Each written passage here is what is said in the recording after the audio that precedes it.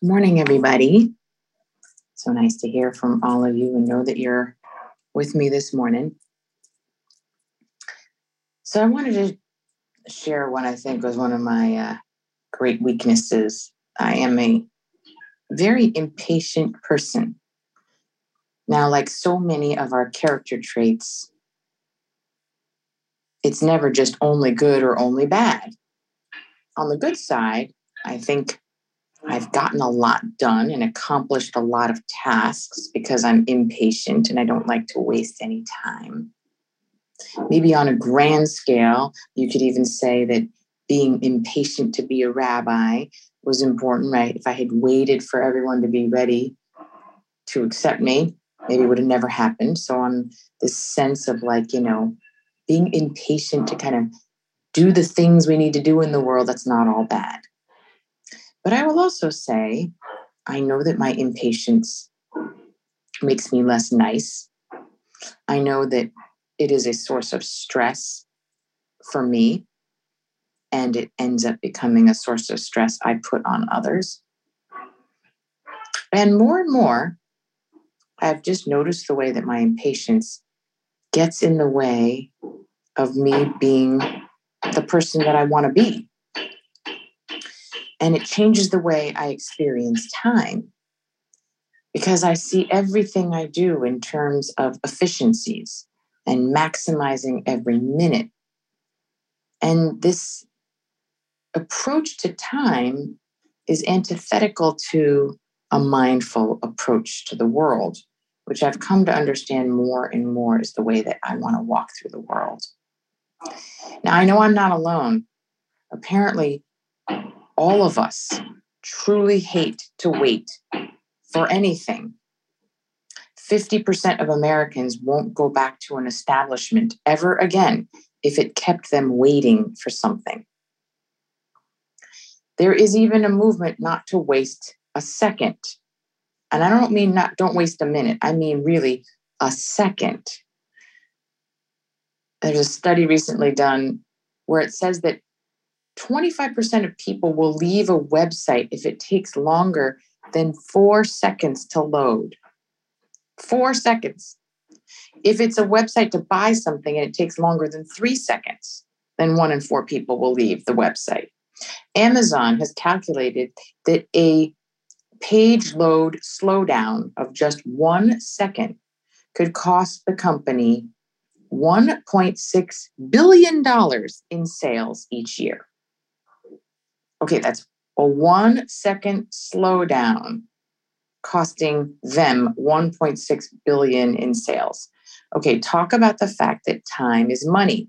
Think about your approach to every second. If you operated with this mindset, can you appreciate what it does to us as we approach our day, our work, even our supposed leisure time with friends? We have commodified our time to the second.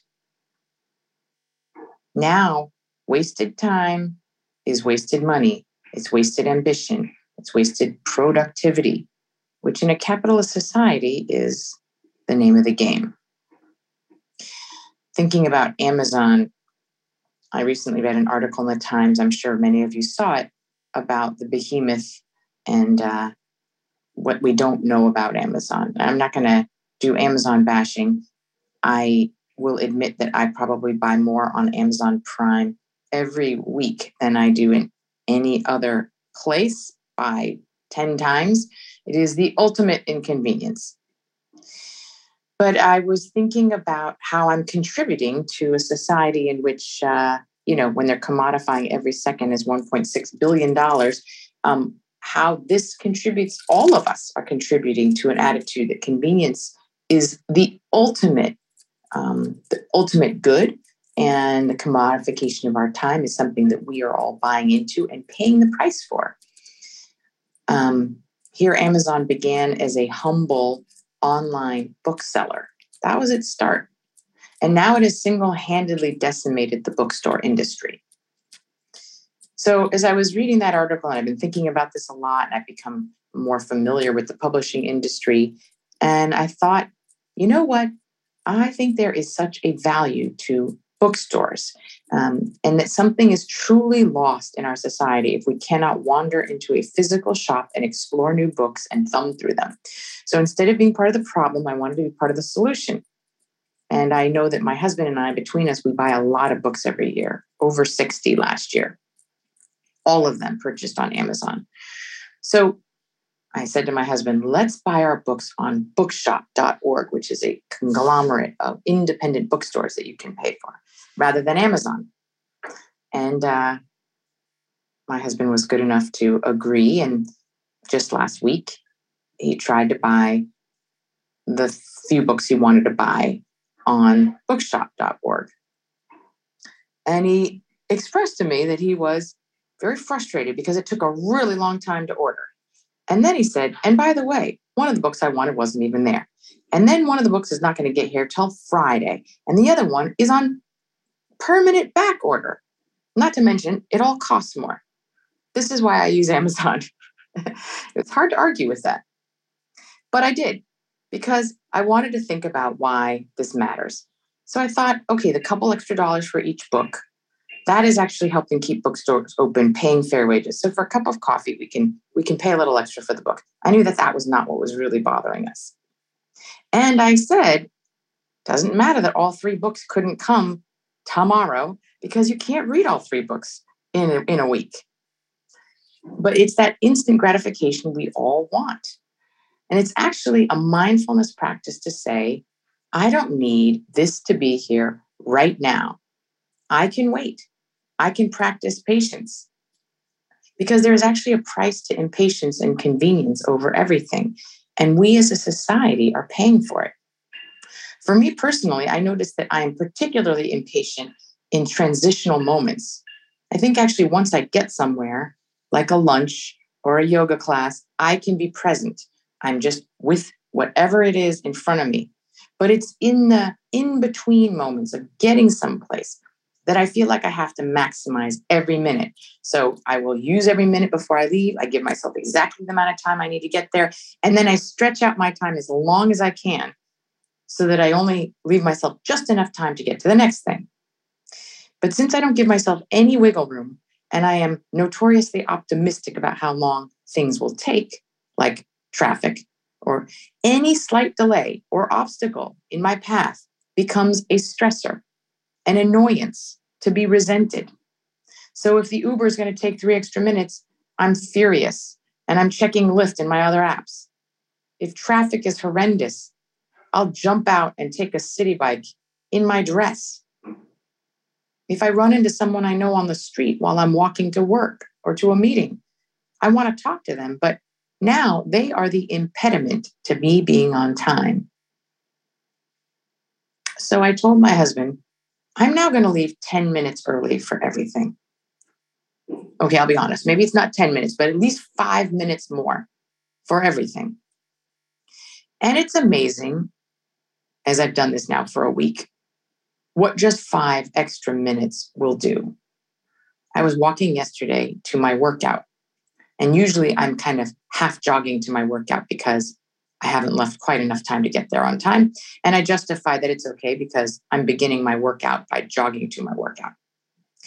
But yesterday, I gave myself 5 extra minutes and I walked leisurely. And you know what? I noticed the most beautiful tulips on Park Avenue. I even stopped in the median to appreciate them for, I don't know, more than a second. I walk by Park Avenue almost every day for things. I never even noticed them before. Stop and smell the flowers, they say. That's an expression for a reason. It actually is something we need to be reminded to do. So I'm practicing a little more patience, a little more slowing down, not counting every second, trying to change my relationship a little bit with time. It is constant work for me. How about you? So I invite you to close your eyes, to recognize that this time where you're not actually, quote, being productive, and it's many minutes, is actually a mindfulness practice that is so countercultural to everything and all the forces that are out there. That you are actually taking control. I don't even know if it's control, maybe giving into the control of time over your life. Moda ani lefanecha. Thank you, God, for the gift of this day. And today we're going to count the Omer together. Baruch atah Adonai Eloheinu melech haolam asher kitshanu b'mitzvotav v'tzivanu al sfirat haomer. Blessed are you, eternal our God, you've commanded us to count the Omer. Today is the 10th day of the Omer. Now take a deep breath in. Expel what you need.